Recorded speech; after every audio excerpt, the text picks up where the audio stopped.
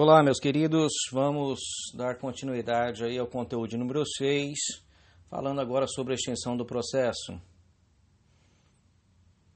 Creio que vocês estão entendendo o nosso conteúdo, a nossa explanação. Alguns momentos me torno repetitivos, mas para chamar a atenção, talvez me tornar um pouco enfático. Mas saibam de uma coisa, não me sinto repetitivo. Tudo bem? Eu espero que possa contar com a compreensão de vocês.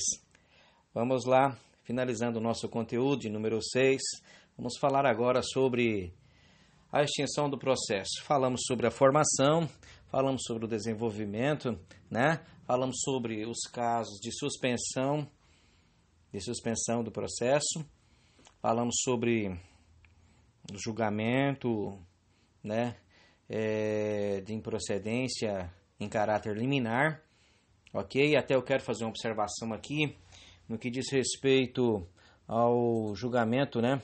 Ao julgamento que nós falamos de improcedência liminar do pedido.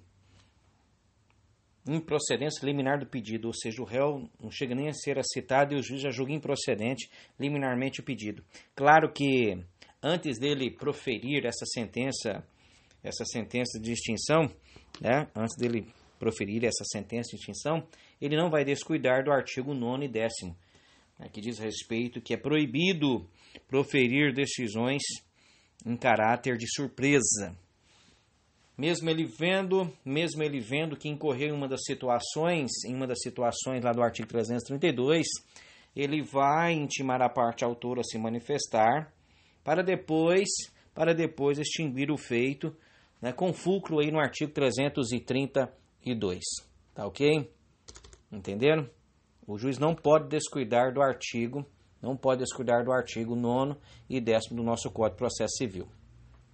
Pois bem, sobre a extinção do processo, o artigo 485 trata das sentenças prolatadas sem resolução do mérito. Essas sentenças são chamadas de sentenças terminativas. Por quê? Porque trata-se de uma forma de extinção anômala do processo. Porque não é o que o autor deseja. Não.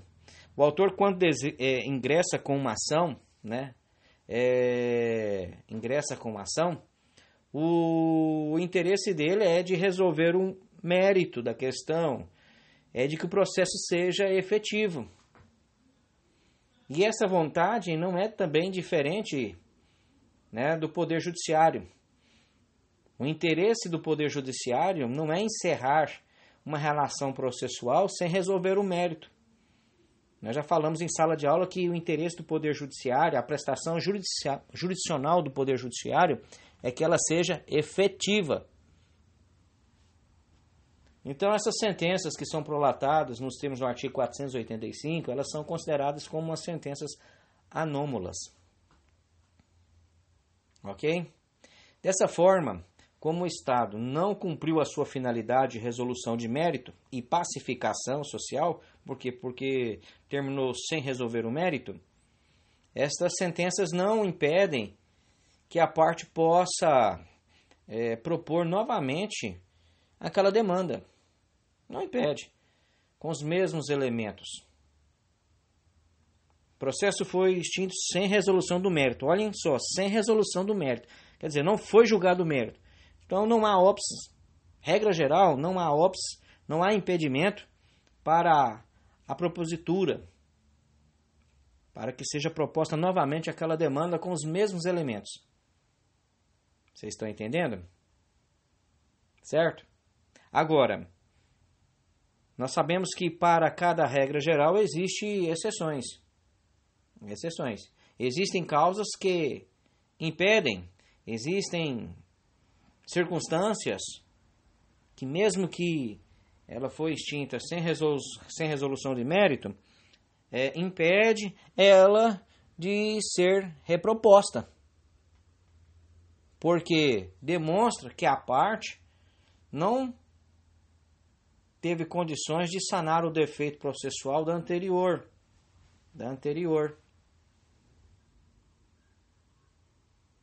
Estão entendendo?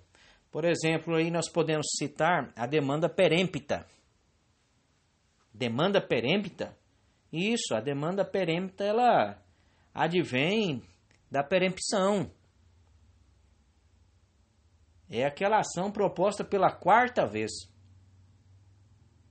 Vocês observam que teve a oportunidade de propor 3 vezes. E o processo terminou sem resolução de mérito, em decorrência de alguma atitude da parte autora.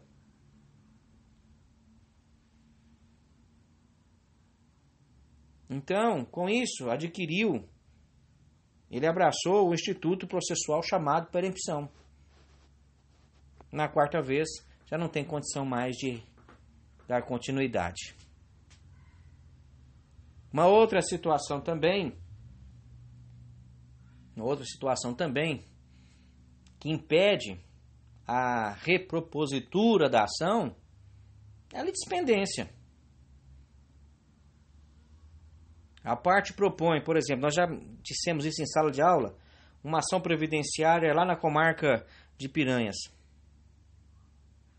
E por conversar com terceiros, com parentes, amigos, ficou sabendo que aqui em Caiapônia as ações são mais céleres, as ações previdenciárias. Aí ele arruma um meio para poder repropor essa ação aqui em Caiapônia. Litispendência. Essa aqui vai ser extinta aqui de Caiapônia para dar continuidade à de Piranhas. Então, havendo uma demanda em curso, a segunda com os mesmos elementos, ela sempre será vedada. Uma outra situação que impede a repropositura, a coisa julgada. É a coisa julgada. Não se pode trazer a juízo matéria que já foi discutida e julgada em processo anterior. Nós já sabemos disso, né? Então, o que ocorre? A intenção do Estado é que o processo seja aproveitado ao máximo, a prestação jurisdicional seja efetiva. Todavia, existem questões que impedem a repropositura da ação, que são esses casos que eu disse para vocês, né? Demanda perempta, a litispendência, a coisa julgada. Tá ok? Perfeito? Então vamos às hipóteses de extinção do processo sem resolução do mérito, né? A hipótese de extinção do processo através de sentenças terminativas. A primeira hipótese aí é o indeferimento da petição inicial. É essencial para que a ação seja considerada proposta, né, que a petição inicial seja apta, que não haja vícios, não haja defeito na representação, né? Defeito na representação. Nós temos casos de assistência, nós temos casos de representação, nós temos casos, né, que no momento da propositura a parte deve estar devidamente representada por advogado com capacidade postulatória, e aí o juiz intima a parte autora para poder sanar esses defeitos, esses vícios que são sanáveis, e isso não ocorre, logo o juiz vai indeferir essa petição inicial, em decorrência aí da falta de diligência da parte autora, tornando-se uma petição inepta.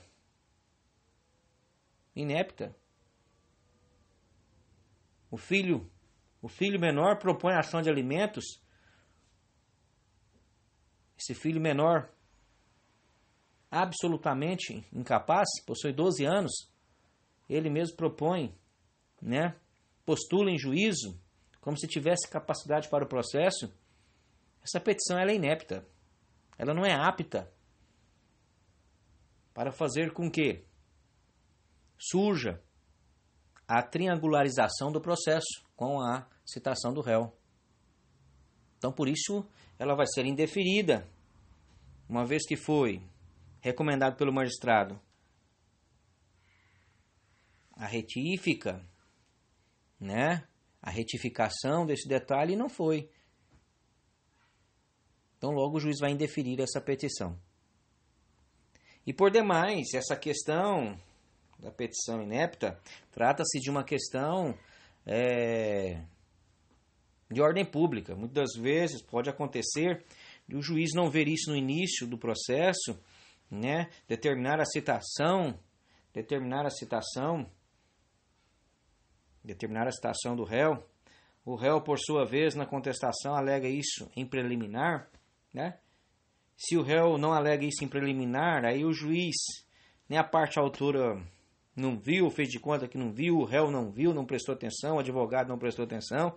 Lá na fase saneadora, o juiz pode indeferir essa petição. Claro, depois da intimação da parte autora para retificar, para sanar o vício. A parte não faz, o juiz pode indeferir essa petição. Então, por isso, o indeferimento da petição inicial é matéria de ordem pública, podendo ser verificada a qualquer tempo ou grau de jurisdição. Tá, ok? Isso nós podemos ver no artigo, por exemplo, artigo 330, a petição inicial será indeferida quando for inepta. For inepta, né? For inepta.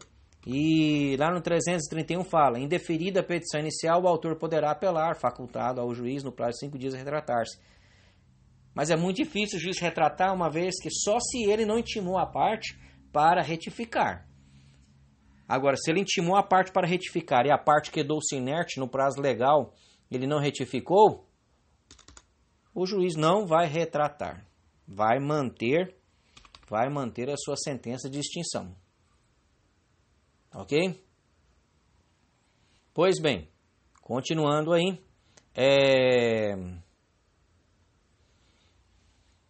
gostaria de dizer que nem sempre a extinção do processo, que tenha como causa indeferimento da petição inicial, será sem resolução do mérito.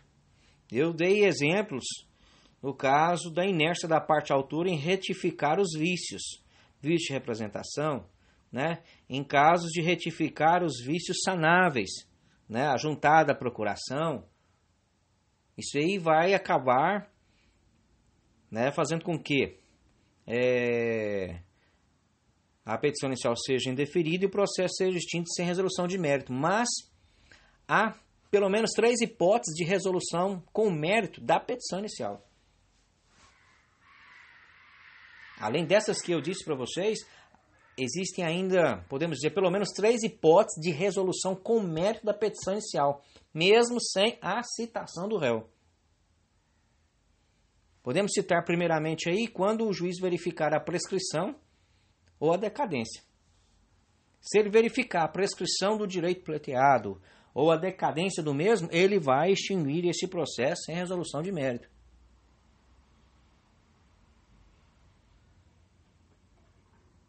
Perdão, com resolução de mérito. Com resolução de mérito. Por quê? Ocorreu a prescrição ou a decadência. E lembre-se, aquilo que eu disse para vocês já sabem, o juiz não vai sentenciar esse processo, extinguir esse processo com resolução de mérito, em decorrência da prescrição ou da decadência, de imediato. Primeiro ele vai intimar o autor a se manifestar sobre essa situação. Ele não vai determinar a citação do réu. Ele vai intimar o autor a manifestar sobre essa provável prescrição ou decadência. O juiz já viu, ele já está convencido. Mas o código proíbe ele de extinguir esse processo de imediato, sem antes ouvir a parte autora. Vocês sabem disso. Então ele vai intimar a parte autora a manifestar. Manifestando ou não, ele vai extinguir esse processo antes da citação do réu, com resolução de mérito em decorrência da prescrição ou da decadência. Isso vocês podem verificar lá no artigo 332, parágrafo 1º. A segunda hipótese de resolução com mérito da petição inicial, antes da citação do réu, improcedência liminar do pedido. Nós já falamos sobre isso, né? Já falamos sobre isso no áudio anterior. Está lá contido no artigo 332. Então, nós já falamos sobre essa questão de improcedência liminar do pedido. Ou seja, é quando ocorre a improcedência do pedido antes da citação do réu. A terceira hipótese, nós podemos mencionar o indeferimento liminar dos embargos à execução.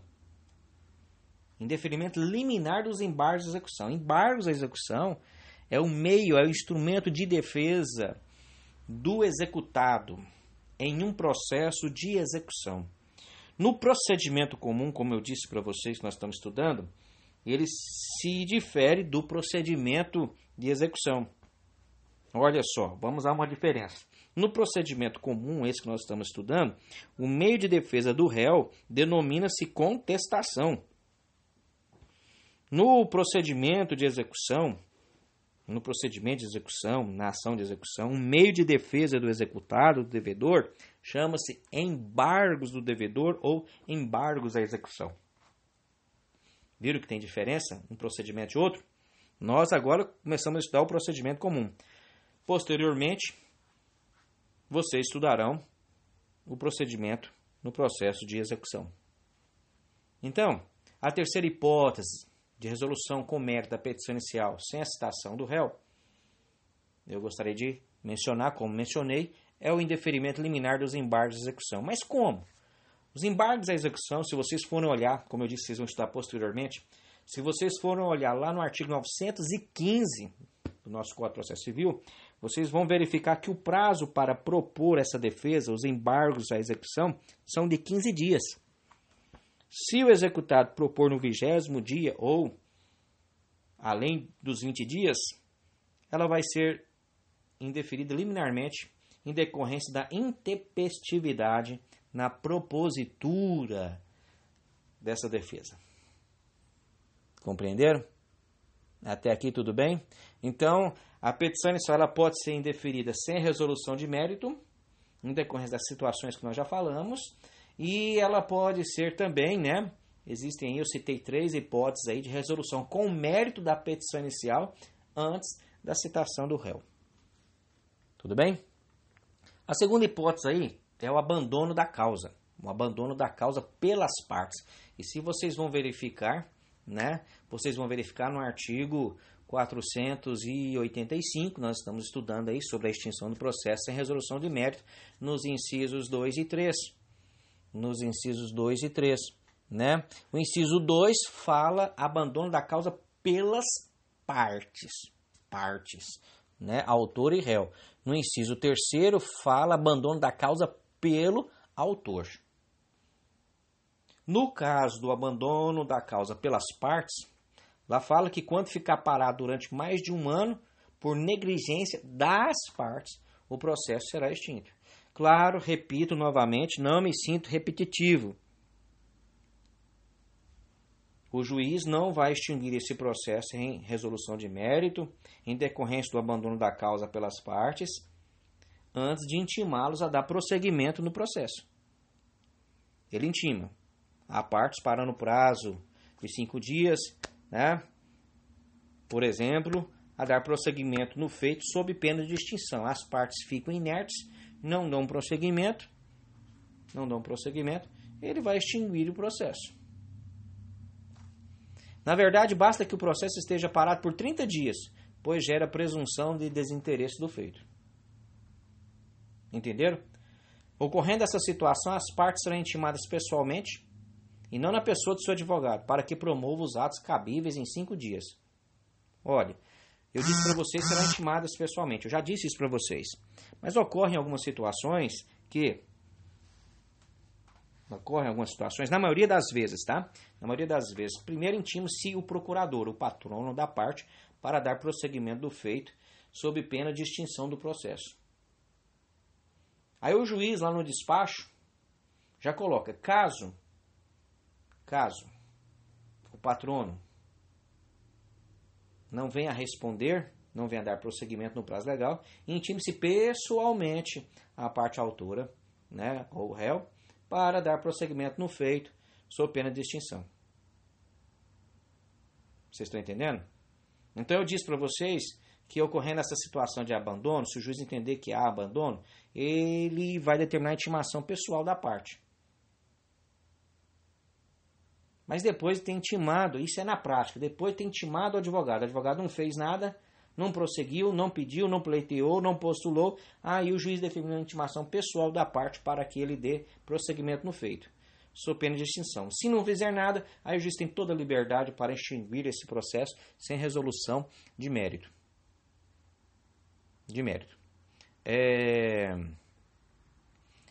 A intimação da parte, ela possui uma lógica. Eu já falei isso para vocês em sala de aula. Dei até um exemplo, um caso, na época, se não me falha a memória, certo? A lógica é o seguinte: é possível que a parte desconheça que o seu advogado não vem diligenciando, ou seja, não está trabalhando para conduzir o processo de forma efetiva, adequada, ou seja, não está tendo interesse. Aí intima a parte pessoalmente.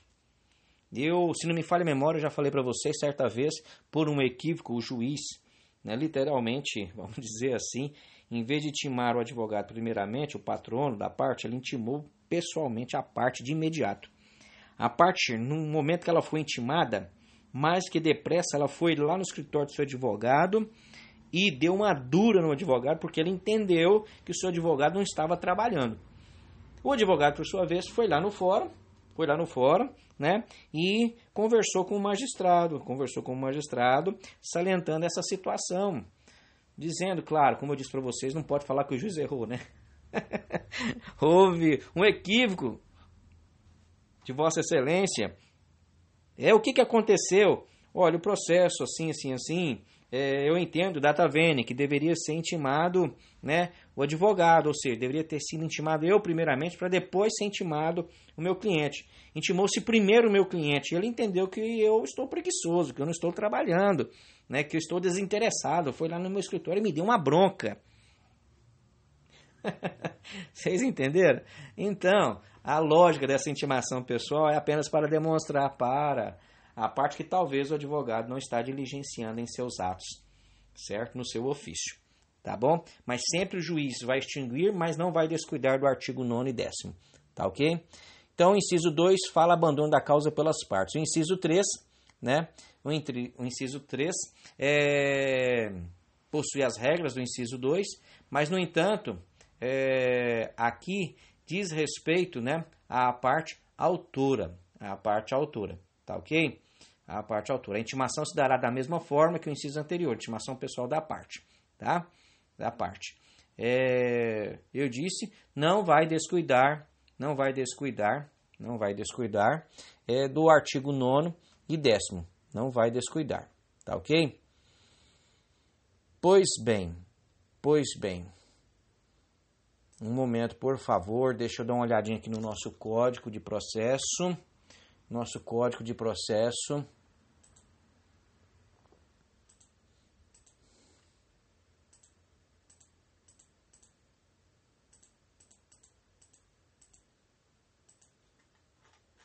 Nosso Código de Processo Civil. E nesse tempinho eu também tomo um copo com água, meus queridos? A boca fica seca, A boca fica seca.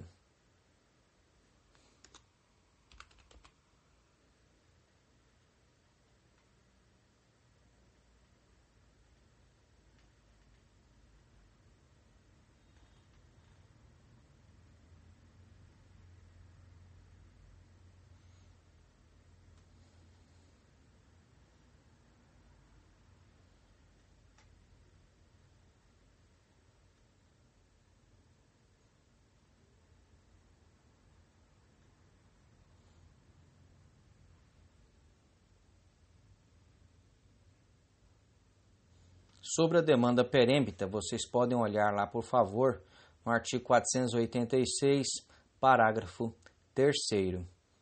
Lá fala a respeito da ação perempta, tá? Perempta.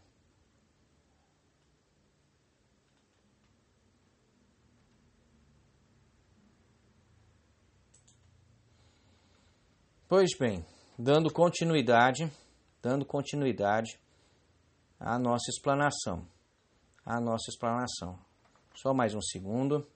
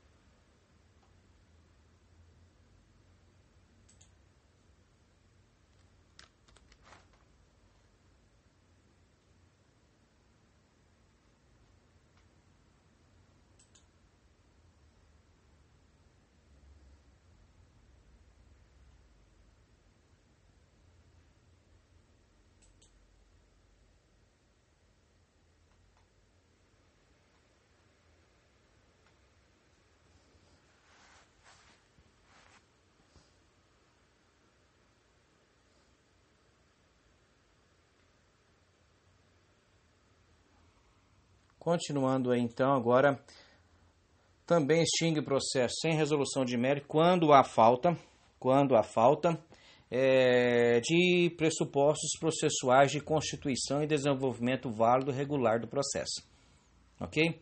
Se porventura a parte negligenciar, se a parte não atender, né, a intimação do magistrado para regularizar, para sanar, né, esses vícios, o processo será extinto sem resolução de mérito. Eu digo isso porque muitos pressupostos não geram a resolução do processo, né, não geram impedimento do juiz, suspeição, incompetência, não gera falta de citação válida. Por quê? Porque o juiz vai determinar que seja realizada a citação na forma válida.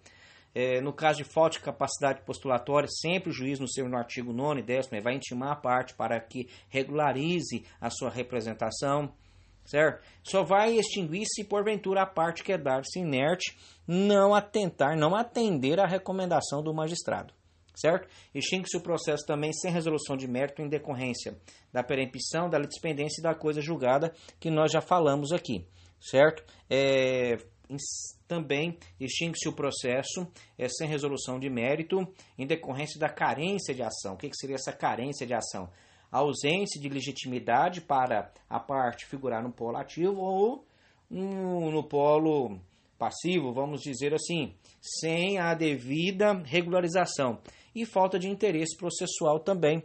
Falta de interesse processual dá motivos também para a extinção do processo sem resolução de mérito. Está entendendo? Nesse caso também,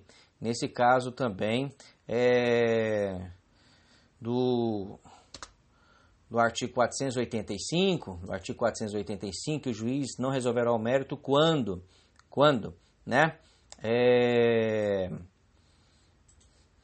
Quando acolher a alegação de existência de convenção de arbitragem ou quando o juiz arbitral reconhecer sua competência. Ou seja, quando dizer respeito à lei de arbitragem, o juiz não vai julgar o mérito.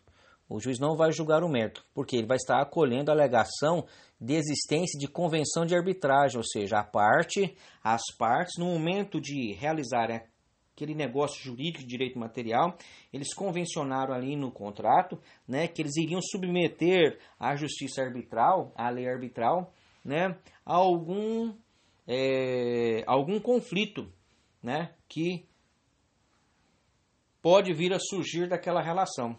Então, o juiz, verificando que no documento existe essa convenção, ele vai extinguir o processo, né, sem resolução de mérito em respeito à convenção das partes, certo? O compromisso arbitral que nós estamos mencionando aqui, ele está previsto no artigo 9º, lá da lei de arbitragem, certo? Esse compromisso arbitral é a convenção direta entre as partes que, diante de uma controvérsia existente, resolvam submeter a sua solução ao juiz arbitral. Por sua vez também, existe a cláusula compromissória, que ela é diferente do compromisso arbitral. O compromisso arbitral, lembre-se, é a convenção direta entre as partes que, diante de uma controvérsia já existente, resolvam submeter a sua solução ao juízo arbitral. Já a cláusula compromissória é uma estipulação contratual firmada pelas partes antes de haver qualquer conflito determinado. É a promessa de levar a decisão por arbitragem em eventuais conflitos. Na cláusula arbitral, no compromisso arbitral, certo? Já existe uma controvérsia, já existe e eles convencionam a levar, certo? Essa controvérsia ao juízo arbitral. Na cláusula compromissória, né, traz-se uma estipulação contratual firmada pelas partes antes de haver qualquer conflito determinado. Tá ok? Eu até quero aproveitar a oportunidade e pedir para vocês fazer uma retificação no conteúdo 6 em que eu enviei para vocês. Conteúdo 6 que eu enviei para vocês. Vocês podem observar lá que eu coloquei compromisso arbitral é o acordo realizado entre as partes para que específico conflito seja resolvido no judiciário. Não, isso aí eu me equivoquei, certo? No momento de compilar esse resumo. Não, por favor, retifiquem, o correto é compromisso arbitral é o acordo realizado entre as partes para que específico conflito seja resolvido no juízo arbitral e não no judiciário. Por favor, retifiquem isso aí, tá bom? Também, extingue-se o processo sem resolução de mérito no caso da desistência da ação. O autor resolve desistir da ação, né? Então, ocorrendo isso, haverá resolução desse processo sem mérito. Desistir da ação, nós já sabemos, é o ato do autor em abrir mão do processo, sem abrir mão do próprio direito. Ok? Na desistência da ação, a parte não tem interesse, por qualquer motivo, seja financeiro, psicológico, de continuar com o processo naquele momento.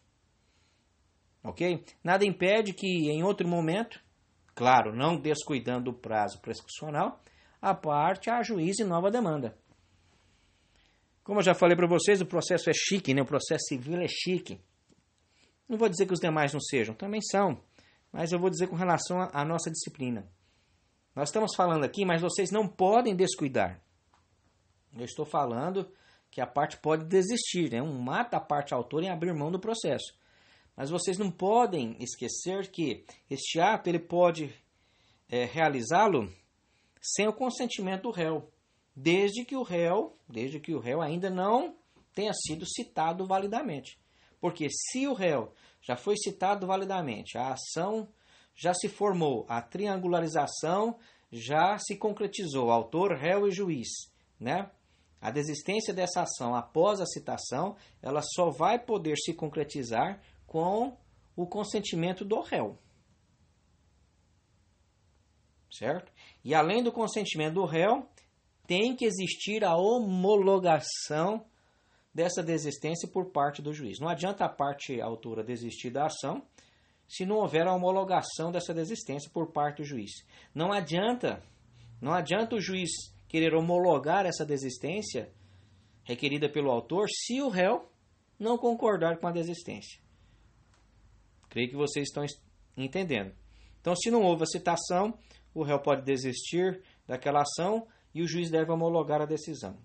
Se o réu foi citado validamente, tem que existir o consentimento do réu, seguido da homologação da desistência. Ok? Perfeito.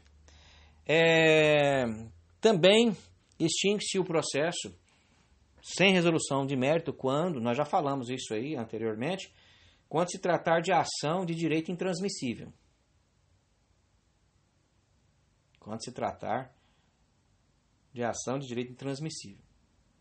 Se for intransmissível, né? Se for intransmissível, o processo vai ser extinto sem resolução de mérito.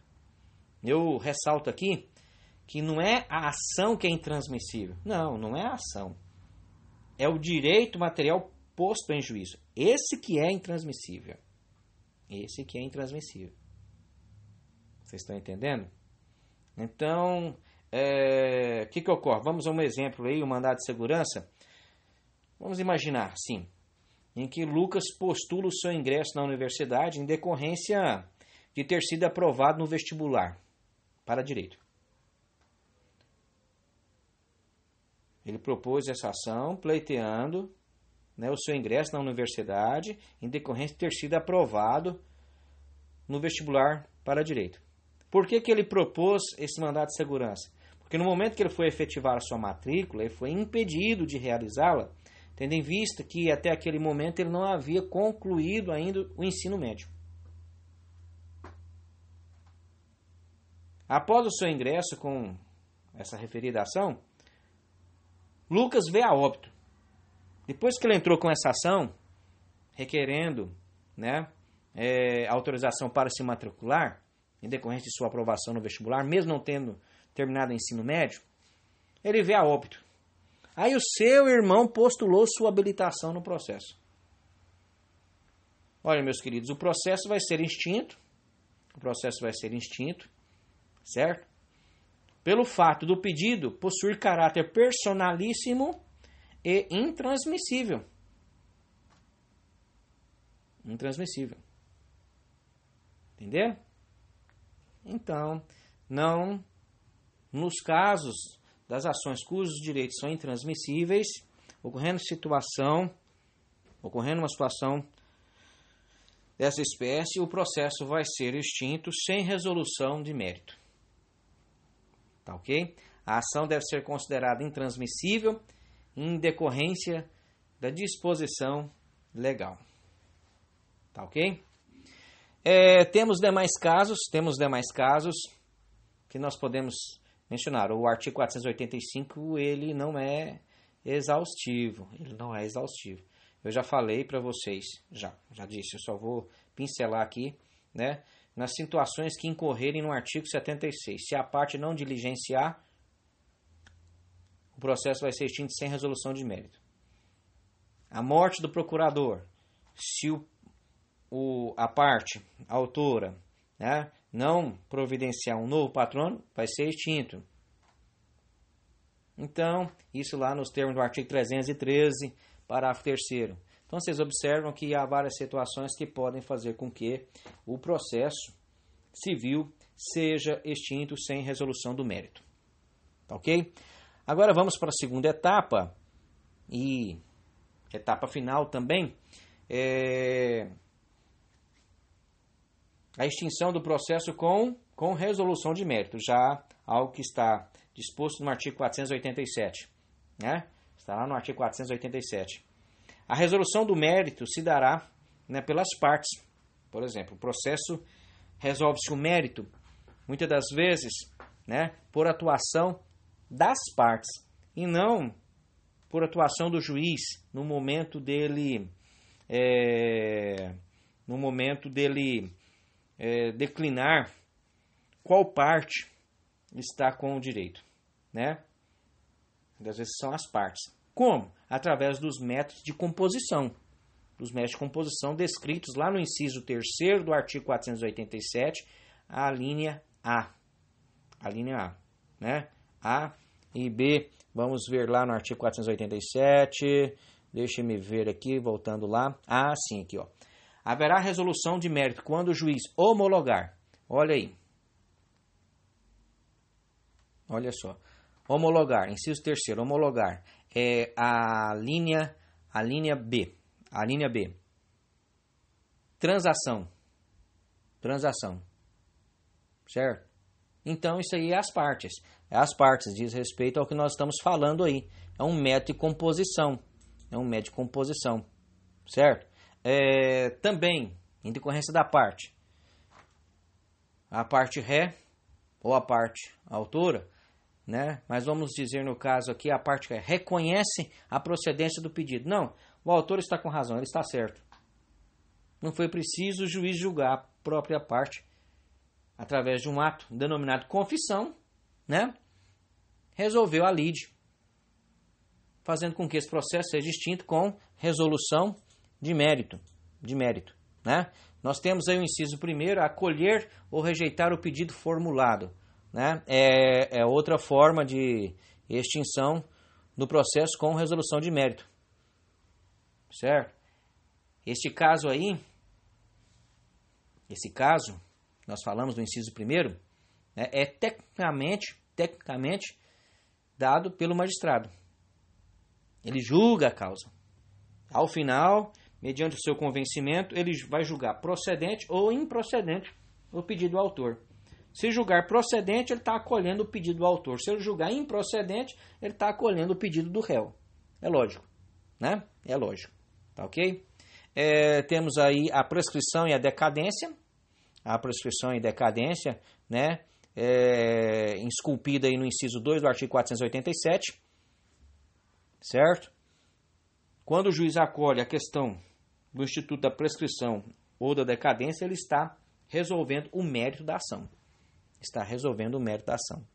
O reconhecimento jurídico do pedido, que está contido no inciso 3º, a linha A, como eu disse para vocês, é um ato unilateral, através do qual o réu reconhece, de forma total ou parcial, a juridicidade da pretensão contra ele formulada, como nós colocamos aí no material de vocês. Inciso 3º, a transação é o acordo entre as partes. Ok? Eu faço uma observação que existem certas situações em que os direitos indisponíveis permitem uma transação. Existem, certo? Existe essa situação. Os direitos indisponíveis, dependendo da situação, permite uma transação. Por exemplo, direito de alimentos. É um direito indisponível. Não tem como eu dispor do meu direito de alimentos. Não tem como. O menor não tem como dispor do seu direito de alimentos. Trata-se de um direito indisponível, né? Todavia, certo? No que diz respeito ao valor dos alimentos, aí já pode haver uma concessão, já pode haver um acordo. Quer dizer, o menor não está dispondo, né? O representante do menor em si não vai estar dispondo do direito de alimentos que pertence ao menor. Ele está apenas atuando em uma convenção no que diz respeito ao valor a ser pago a título de alimentos. Não está dispondo dos alimentos, né? Não está desistindo dos alimentos, de maneira alguma.